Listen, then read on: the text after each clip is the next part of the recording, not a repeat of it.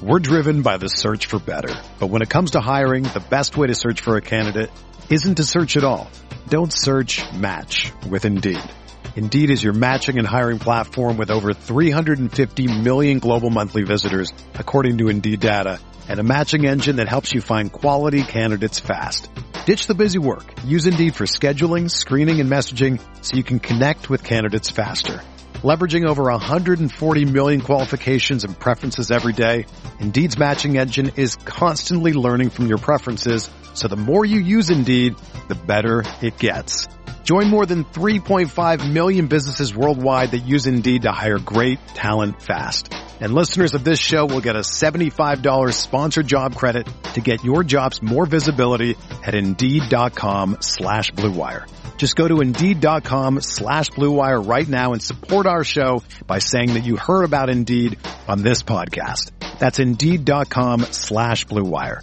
Terms and conditions apply. Need to hire? You need Indeed.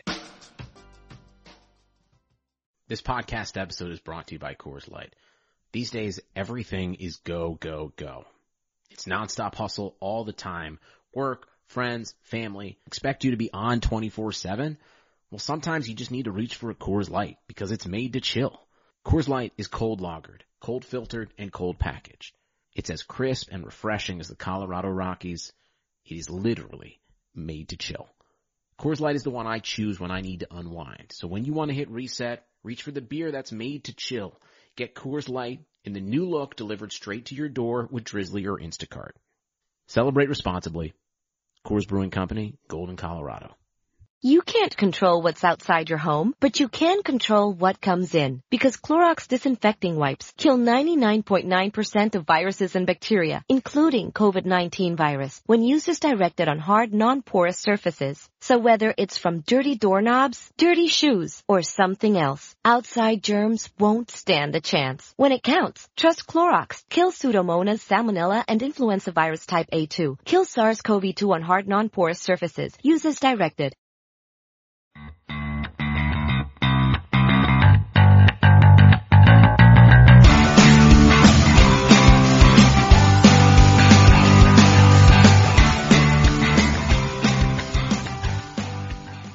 Welcome to RamsTalk Radio, our Monday edition. It's Monday, October 23rd. We're here with Norm Hightower, our managing editor, Derek Ciapala, and today our guest is Cameron De Silva from the USA Today's Rams Wire. How are you, gentlemen? Good. How's it going? Going good. Outstanding. Cameron, real quick here, we want to go right off the bat and just ask, what did we see yesterday? We saw a dominant Rams team that did everything well, from special teams to the offense to the defense, shutting down the Cardinals. Obviously, Arizona didn't have Carson Palmer for most of the game, but they really stepped up against the run, against the pass. They created turnovers, and they really just did everything well. Yeah, I noticed they kind of started off slow with their offense. Even though they were driving the ball, they were struggling getting it in the end zone again. And all the way up into about the middle of the second quarter, it still kind of had that struggling thing going on. But then the turnover happened, and all of a sudden things kind of blew up. Do you think it was because they stopped Arizona and put Palmer out that happened, or do you think it was they just finally got some confidence back and started, going for it? Yeah, I mean, the red zone things were obviously a concern, especially those first couple drives where they kind of just ended up with field goals instead of punching it in. The play calling was kind of questionable. I know Gurley had a good 6-yard run on first down, I think on the first trip to the red zone, and then McVay called two pass plays that were both incomplete, and they had to settle for a field goal. So, I mean, when you have Gurley running that well, I don't see a reason why you wouldn't ride him in the red zone, just because. I mean, they haven't done that enough this year, which kind of hurt them in the red zone all season. But I think they kind of gained confidence once Gurley got into the end zone with the 18-yard run, and then they kind of had their read option with Goff later in the game. So, yeah, they definitely gained confidence there. Now, earlier today, you posted up on Rams Wire, these facts, the amazing 7 facts about the Sean McVay's Rams today. How are you feeling about this team after 7 games? I think they're a legitimate I don't know if I'll go as far to say they're Super Bowl contenders, but they're a team that definitely looks like they're going to make the playoffs. And when they do get there, they have the offense to make a run. And then they have guys like Aaron Donald and Alec Ogletree playing well the past few weeks, and Mark Barron's one of the best inside linebackers against the run. So they have the guys on both sides of the ball to really make plays when they need them most. And you saw that on Sunday with the interception on Palmer, and then Barron stepped in front of one of the passes towards the end of the first half, and they got a field goal out of it. So they're making plays at the most opportune times, and it's really helping them offensively and defensively. Well, yesterday in our podcast, I was so excited, and I stated that the Rams are legit. They're back, they're legit, and they're for real. And if you doubt them, you shouldn't anymore. And then when I read your article, the first thing I saw was they're only 12 points shy of their 2016 total. That's one of the reasons I think they're back, because, last year they had a defense that played extremely well and probably would have been a lot better if they didn't have to spend so much time on the field defending, because the offense couldn't push the ball down the field. And I'd stated earlier in the year that if the Rams could score 20 points a game, they'd be legitimate contenders, and now they're averaging right at 30. So when I saw your article, I thought, through 16 games last time we scored 224 points, and we're already at 212 right now. That's pretty incredible. Yeah, that's absolutely remarkable. It's a testament to the job that Sean McVay's done with the offense, the job that Jared Goff is doing, taking care of the football, making good decisions with it. He had that interception yesterday, but if you look at the replay, you'll see that Todd Gurley got chipped pretty bad on the slant route, and it should have been called pass interference because he did get hit when the ball was in the air. So it wasn't a great throw, but it really shouldn't have been an interception. But he's looked really good. The past 3 games have been a little more shaky than the first 4, but that's kind of based on the defenses that they're playing now. Well, and I think you're right on the fact that they're relying too much on the pass game when they get into the red zone. Mm-hmm. As an example, we talked yesterday, Derek and I, about how Gurley looked like a total stud running it in from, 18 yards out. Mm-hmm. 18 yards out, yeah. Yeah, I guess it's a young coach, and I kind of question his play calling there, but it's hard to complain when you had a team last year that couldn't drive the football down the field for the life of them, and now all of a sudden you have an offense that's exciting. So it's really hard to complain about the calling that McVay's doing, but I think he needs to re-examine that and look at using Gurley more. But I did love the screenplay that he threw to Cooper Kupp towards the end of the game, and the way the offensive line got out there like they did. Yeah, he's an offensive-minded guy who likes to throw the football. We saw that with Washington. Kirk Cousins was a great red zone quarterback for him, and he's kind of trying to do the same with Jared Goff, and they've just missed on a few passes. I think they're in the bottom third of the NFL in touchdown percentage in the red zone, which isn't good, but it's also crazy to think about how many more points they could have if they were converting in the red zone. They lead the league now, and imagine if they were punching it in every time they got down there. So I think there's still a lot of room to grow with him as a coach, with Goff as a quarterback, which makes this team so exciting to watch. Well, don't forget, too, we can put the blame on McVay's play calling, but we've seen several drops in the red zone, too. Mm-hmm. And I don't mean to, Norm's a big fan of Cooper Kupp. I am, too. Mm-hmm. But I think I've seen Kupp drop at least 3 thus far in the red zone himself. Yep. Yeah. And, you catch those balls. You catch those balls, and all of a sudden that red zone percentage is different.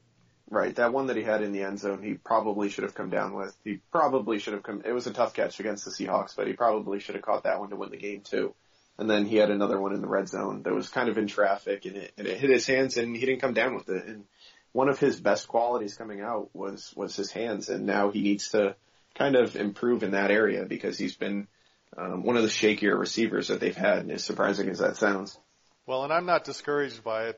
Derek says I'm a fan, and I am, but that's because I live up in Oregon and I watched, Kupp play a lot, and it's very uncharacteristic of him to drop passes. So I think that as the season goes on, you're going to see less and less of that. And you're right. If they convert on just a few of those plays, we're averaging 35, 38 points a game, and we're looking really tough. And then when you add our defensive play in and the way that it's starting to come to fruition after they're starting to gel, I think it's only promising from here. Absolutely, yeah. Cup was a really reliable receiver at Eastern Washington. At the Senior Bowl, I know he had a few drops in practice, and people were kind of questioning his hands there, but he's as reliable as they come, and it's good to see that Goff keeps going back to him. He's not really losing confidence despite those few drops. Well, let's be fair to Cup, too. Cup, he's had a couple of drops for passes that should have been better passes. The Seattle pass was a little bit off. I mean, I don't blame Jared Goff for the throw as much as because he only had one place to throw. He's only a couple inches off. Yep. The other drop yesterday was behind him. Goff threw a lot of passes behind receivers yesterday. And it's a different score. It's not 33-0 yesterday. It's more like 45-0 yesterday if he throws those passes where they need to be. And he just was a little bit off, thrown behind people. And in my view, once he fixes that, once they start getting that timing better, especially with Sammy Watkins, the sky's the limit on this offense. Yeah, that's what's so good to see about this team, that they're firing on all cylinders offensively, and Goff still hasn't even been as sharp as he could be the past few games, and he wasn't completely accurate. He had, like you said, he had a few passes that were behind guys and threw inaccurately on a couple throws, but once they have the playmakers there, they just need to put them all together, and they've done that a few times, and you really see what happens when that does come together. And when you're putting up 30 points a game and still talking about the struggles, that's a bad situation to have. Exactly. Horrible. And I just want to ask this. Hey, Cameron, seeing how this offense has performed this year, and even the way the defense is coming around, how does this reflect back on former head coach Jeff Fisher and his staff? Awfully. It reflects so poorly on their staff and the job that they did. They didn't adapt to anything. They didn't adapt to the offense that they had with Todd Gurley. The offensive line was awful. Last season, the defense was good, but they didn't make enough adjustments throughout the year to kind of take the play of the offense and defense to the next level, which is why you saw them struggle. So you kind of see a guy like Sean McVay who's creative and dynamic and makes changes, and Wade Phillips does the same thing on defense, and you see a huge difference in the play of the Rams overall. Well, a middle school offense. Well, and I'm certainly not sticking up for Greg Williams, but when your offense is doing 3 and outs, every series, and your defense is out there for 8 to 10 to 12 plays, it is hard to adjust when you're extremely tired and worn out. So I think that had a lot to do with that. I think the offense last year was the biggest reason, that we were struggling. And of course, that's typical Fisher ball, is hand the ball off, hand the ball off, hand the ball off, third down, try to pass it, and it just doesn't work. So It's exciting to see the differences this year. It's not boring Rams football, probably going to lose anymore. It's what are we going to see this week, and it could be really exciting, and it just keeps giving me hope each week when I see how well they're playing. Even in the losses that we had, they were both close games. They both had a chance to win it at the end, and we've been in all 7 games we've played so far. So, it's exciting. Yep, it definitely is, and that's why they have the number 1 points differential in the NFL right now. So you see that they have a chance to win every single game that they've played, and I think that's going to continue throughout the year. Cameron, with that in mind, what is the ceiling for the Rams this year? I could see them making it to the Super Bowl. Honestly, it wouldn't surprise me. The NFC has a lot of questions. The Cowboys don't look like the Cowboys of last season. The Falcons obviously are really struggling offensively and don't have anything clicking really there with Steve Sarkisian. Seahawks, they're the typical Seahawks where they're dominant defensively and the offense is kind of sputtering. You have Aaron Rodgers' injury. So the NFC is wide open. There isn't a team really right now that is overwhelming favorites to win the conference and make it to the Super Bowl. Beating a team like the Patriots, the Steelers, stuff like that, they're obviously inconsistent too, but I could see the Rams making it all the way to the Super Bowl. It wouldn't surprise me in the least bit. Well, their schedule isn't, it isn't great, but it isn't bad when you look at, the chances for that. The next game we have on the 5th is against the New York Giants, who've been struggling. They can be a tough team when they put it all together because we know they have the talent, but they're struggling right now. And then you've got the Texans at home, and that team I think is dangerous and could give us a challenge. The Vikings with their defense, they get Teddy Bridgewater back or Sam Bradford back if he doesn't tear his ACL getting on the plane. that's going to, I think, be a tough game. Then you've got the Saints, who typically aren't that great defensively, but have an offense that can light it up. So the next 4 games, I guess we're going to find out how real the team really is in the next 4 games. And then, Cardinals, I think after yesterday, I think that game's not going to be such a struggle. But then you've got the Eagles and the Seahawks back to back. And I think that's where we're going to really know where this team's at on how we do facing those 2 teams. Yeah, I looked at the schedule after they started 3-1, and I saw that stretch of 6 games for Jared Goff and for the offense going up against some really good defenses with Seattle, Jacksonville, Arizona. Then you have the bye week, and then you go to New York. You have the Texans, and then Minnesota. So that's 6 really good defenses. The Rams have played well against one of them, quite frankly, yesterday. The offense didn't play well against the Jaguars, even though they got the win. They had those. The defense and the special teams stepped up big time. I'm interested to see how they do against defenses like the Giants, Texans, and Vikings, because those are teams that can really get after the quarterback and cause turnovers. And Jared Goff hasn't been all that great against defenses like that, despite being really good this season overall. Well, that kind of goes to where my next question for you is you're talking about Jared Goff and some of his struggles. Where do you think the Rams still need to grow? Where do you see that need for growth in the team?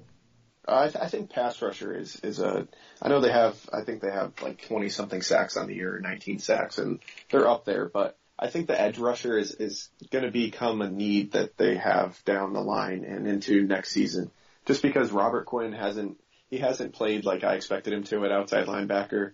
Connor Barwin's had a few sacks. He's looked good.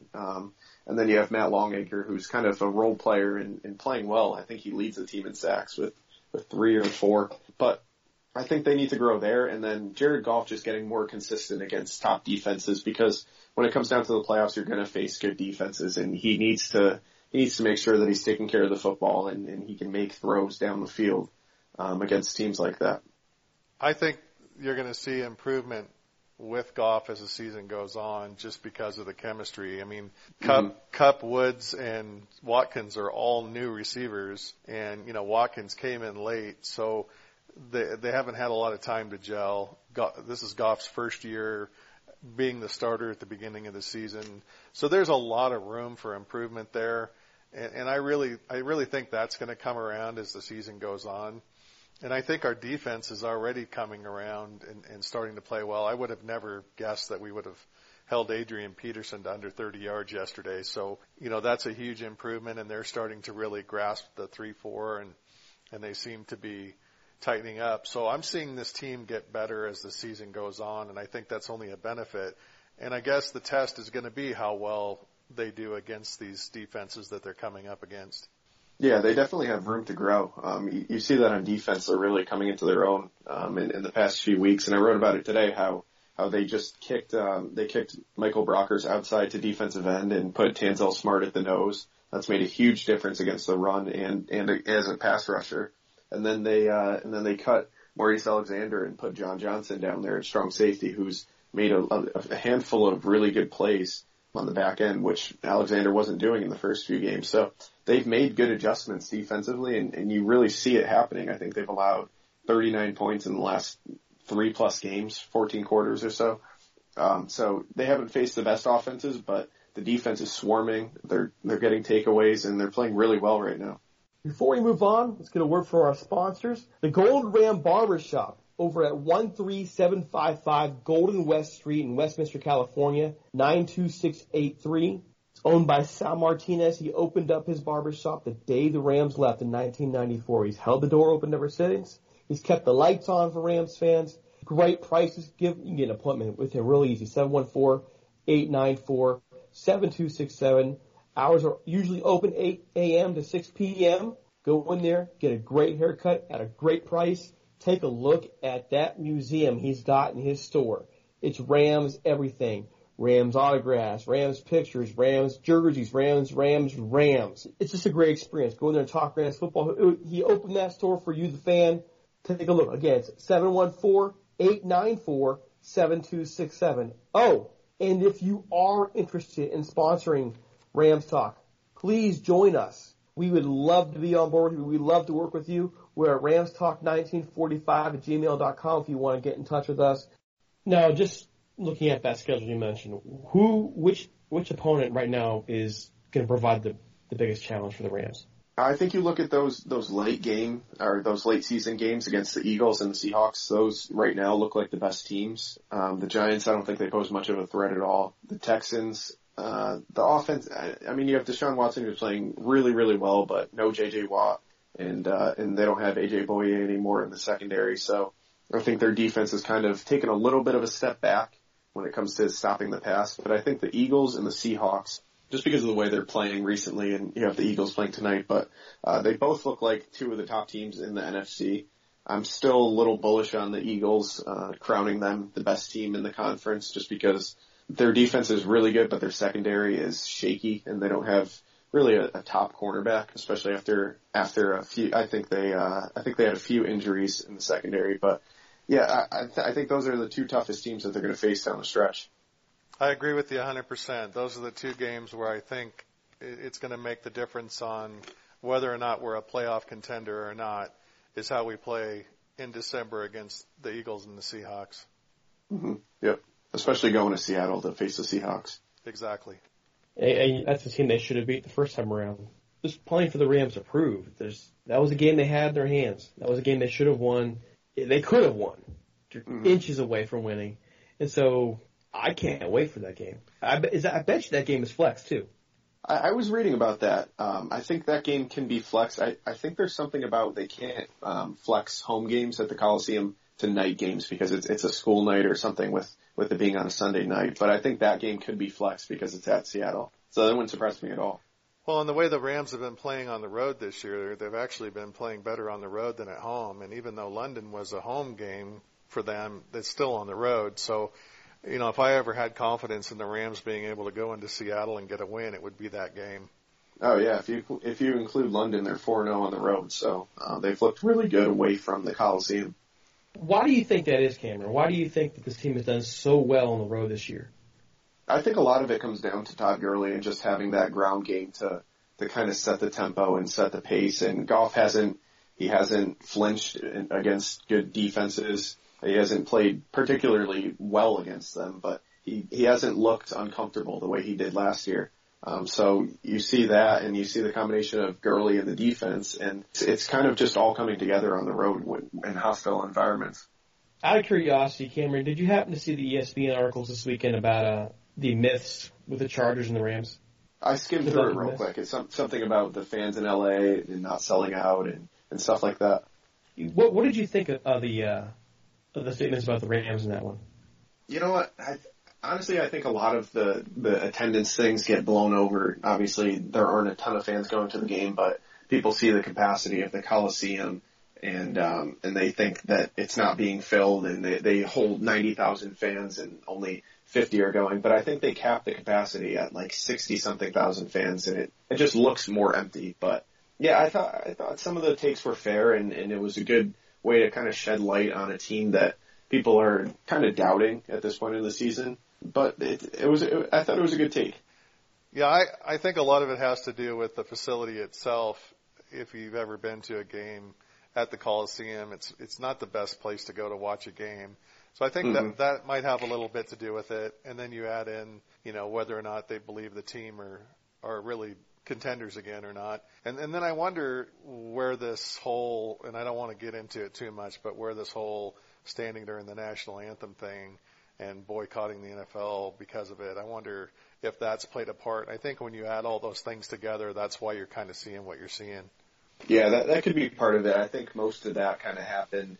Have the Rams played at home since all of that happened? I know they were on the road at Jacksonville and then in London, so I don't know if they've had a home game since Trump's comments and all the whole protest started. But yeah, that could definitely be a part of it. I've read that ratings are down. I've also read that CBS night games are way up and Sunday Night Football is up. So it's kind of hard to get a feel of whether fans are really boycotting and stopping watching the NFL. Well, the Rams have only had one home game since, and that was the Seattle game. And I don't remember, if I remember correctly, only Robert Quinn did anything in that game. He raised his fist, and that was about it. I think the Rams in Los Angeles have kind of weathered the storm of the whole national anthem. Just luck of the draw. They weren't at home. They weren't exactly. there. Yeah, you were right about the Seahawks. I think Sean McVay said before we're going to continue it as business as usual, and Robert Quinn's going to do his thing, and he has teammates supporting him with that. So they've kind of just been away from home, and they're not going to be home this week. They're not going to be home next week against the Giants, and they've been away from the Coliseum for a while now. I do want to ask you, though, myth number 3, and this is Alden Gonzalez over ESPN, by the way. Mm-hmm. Myth number 3, there are no diehard fans in L.A. Let me ask a question there, being at the Rams Wire. What has your interaction with the fans been like since you came on board? Oh, it's been, they're very supportive. They're very, I would say, intense about their team, and they don't like people talking bad about the Rams after all the flack they caught last year for being a bad team in their first year in LA. And it seems like the fans are really rallying around the team and want to see them do well. You don't get a sense of that from looking at the attendance and how many fans are at the Coliseum, but they're very responsive and engaging with the Rams. So it seems like they have a good not support system, but good fan base out in LA for the Rams. Well, I was born in LA in 1966, so that'll tell you how old I am. And I've been old as dirt. Yeah. Old as dirt. Let's say it. And I've been a Rams fan. I mean, I came home from the hospital in Rams pajamas when I was born. I've been a Ram my entire life. Mm-hmm. And I weathered the storm with the move to St. Louis and back. And quite frankly, I live in Oregon now, so this is Seahawks country where I'm at, unfortunately. But I know there's a lot of diehard Rams fans out there, and they're not going to go away. But we had talked earlier in some other podcasts about how the Rams have to win and how they have to be entertaining in order to get the crowd levels back up. And they're winning, and they're definitely entertaining to watch. So I expect to see the numbers to go up a little bit, but if they don't, then I'll question what's going on. Yeah, absolutely. I think they're going to have this whole month away from the Coliseum is, I think, going to drive up interest in the team because the fans are going to think that they haven't seen their team at home in a month, so they're probably going to want to go to the game when they go back to the Coliseum on the 12th against the Texans. So I definitely think you'll see attendance go up even if they lose to the Giants. They're quite frankly one of the most exciting teams in the NFL right now. I kind of ranted about this before too, and that was, it's economics. It really comes down to sports economics, and no matter what people try and argue about LA, the fact of the matter is you got 4,224 different things you can do on any given weekend. And right now, the flavor of the month is the Dodgers. They're in the World Series for the first time in 30 years almost. Yay. So, by the time this series is over, by the time the bye is over, the series might be over. Yep. By the time the Rams take the field next, it'll be November 5th. Yep. It will be over. Yep. It'll be just about done. Yep. And it'll be the Rams, the Lakers, the Clippers, the Kings, Ducks, and the Rams have a chance. The Chargers too. I guess we could talk about them. But, I mean, this can be a Rams town all over again if they just do it right. Yeah, I definitely think they have a chance to do that, especially if they keep winning. The Chargers are not doing well. And it's kind of early in the season for the NBA and for NHL, so you're going to get into the brunt of the schedule for the Rams, and I think interest is going to be sky high for them in the next month or so. Well, and I'm confident I can see 5 wins on the schedule right now at least. And if they come through with that, that makes them a 10-win team. And when's the last time we saw a 10-win team in the Rams? Mm-hmm. So 2003 it was 12-4. Yeah. Yep. So it's pretty. I think that was the last time. So I think if they can continue to, they're not going to win every game the rest of the season. I'm not going to say that, but if they can beat the Giants and split one between the Texans and the Vikings and possibly win against the Saints, then you got the Cardinals, you got the Niners at the end of the year. I mean, there's a lot of winnable games still left. So it's a real good chance the Rams could have a 10-win season or plus this year. Gosh, that's really exciting. Yeah, I mean, they came out of a 4-game stretch against the Cowboys, Seahawks, Jags, and Cardinals at 3-1 and easily could have been 4-0. So I think you've seen them go through a tough stretch of the schedule and come out on top. So I don't see any reason why they can't continue to do that against a little bit of a softer schedule going forward. Well, how crazy does this sound, though? How crazy is it that you can look at the schedule now and go, you know what? Every single one of those games is winnable for the Rams right now. Yeah. Yep, they're all winnable. Well, and wouldn't it be awesome to have Dodgers as World Series champions and the Rams make it to the Super Bowl? That'd be a hell of a year for LA. Yep, it definitely would. Geez, when was the last time something close to that happened? Ooh, oh boy. Well, Cameron, we want to thank you for coming on the show today. We'd love to have you back later in the year to talk more Rams football. Absolutely, I would love to. Where can our readers catch up with you? You can follow me on Twitter at Cam DeSilva or at theramswire.com, and you'll see a bunch of my stuff there, and I tweet out a bunch of GIFs and articles that I post, so that's probably the best way to follow me. So Cam DeSilva from RamsWire, the USA Today. Thanks, Cam, for coming on the show. Hey, thanks for having me. Thanks for joining us, buddy. Thanks. Again, we want to thank Cameron DeSilva for joining us today. Norm, any final thoughts? No, just still kind of enjoying the afterglow of the Rams win yesterday and looking forward to seeing the team take a little break, recharge, give them time to get a little closer and bond a little more and get the receivers on board a little more with Jared Goff and, let our unhealthy guys give them a chance. I like the bye being here instead of like week 2 or 3 like it seems like it's been forever. So looking forward to seeing the Rams recharge and get ready to go for the Giants game. Well, that's going to come sooner than we think. November 5th is right around the corner, 2 weeks away. For Norm Hightower, I'm Derek Ciapala. Again, thanks for Cam DeSilva for coming on the show. He's from RamsWire over at the USA Today. We'll talk soon. Adios.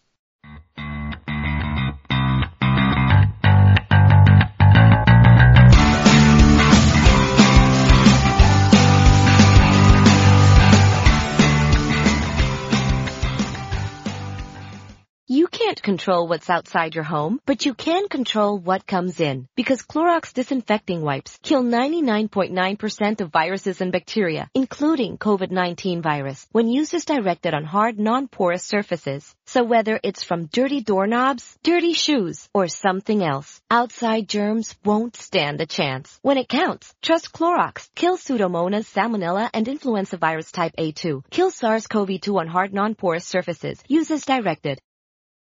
You can't control what's outside your home, but you can control what comes in. Because Clorox disinfecting wipes kill 99.9% of viruses and bacteria, including COVID-19 virus, when used as directed on hard, non-porous surfaces. So whether it's from dirty doorknobs, dirty shoes, or something else, outside germs won't stand a chance. When it counts, trust Clorox. Kill Pseudomonas, Salmonella, and influenza virus type A2. Kill SARS-CoV-2 on hard, non-porous surfaces. Use as directed. Sugar Ray Leonard, Roberto Duran, Marvelous Marvin Hagler, and Thomas Hearns. Legends, whose four-way rivalry defined one of the greatest eras in boxing history. Relive their decade of dominance in the new Showtime sports documentary, The Kings, a 4-part series premiering Sunday, June 6th, only on Showtime.